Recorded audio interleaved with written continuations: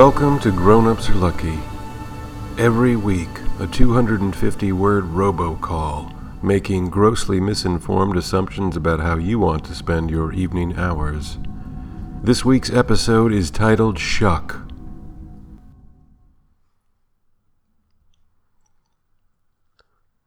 I saw him in the yard and thought, that man was once the boy who received my dead cousin's kidney.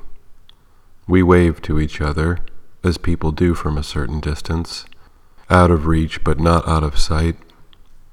He was mowing the lawn. I was shucking the corn for dinner. He had a handsome motion, leaning into the mower, every now and again swatting at a bug, or fanning himself with his straw hat. He had purpose, tending to that lawn. The telephone rang.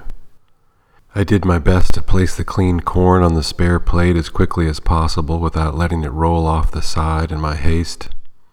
The phone rang more. Always urgent, even when it wasn't. Usually, it wasn't. I dusted loose corn silk off my slacks as I hustled in the side door.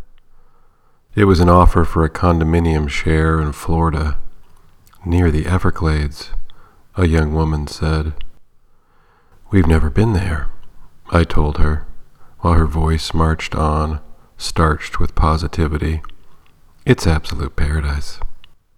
I'd have to ask my husband, I explained, but she said this offer wouldn't last. My house cat rubbed against my ankle as I tried to terminate the conversation under cordial terms.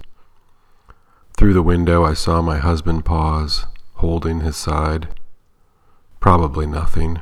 Just fatigue. I barely knew my cousin when he was hit by the car. I barely knew my husband. Even today, we're strangers bound together.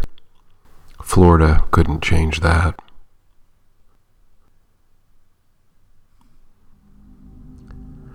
Thanks for listening. Is it summer yet? It is, unless it isn't. How would we know?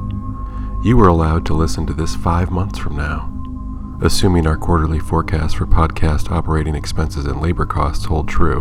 But if it is summer, please enjoy all this delicious produce.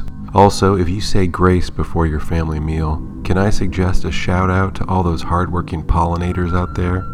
I just had some unfiltered honey in my oatmeal, and I also had it in my tea, and it was super delicious in both instances. Somebody even told me you can put it on cuts, but that sounds sticky. But what do I know?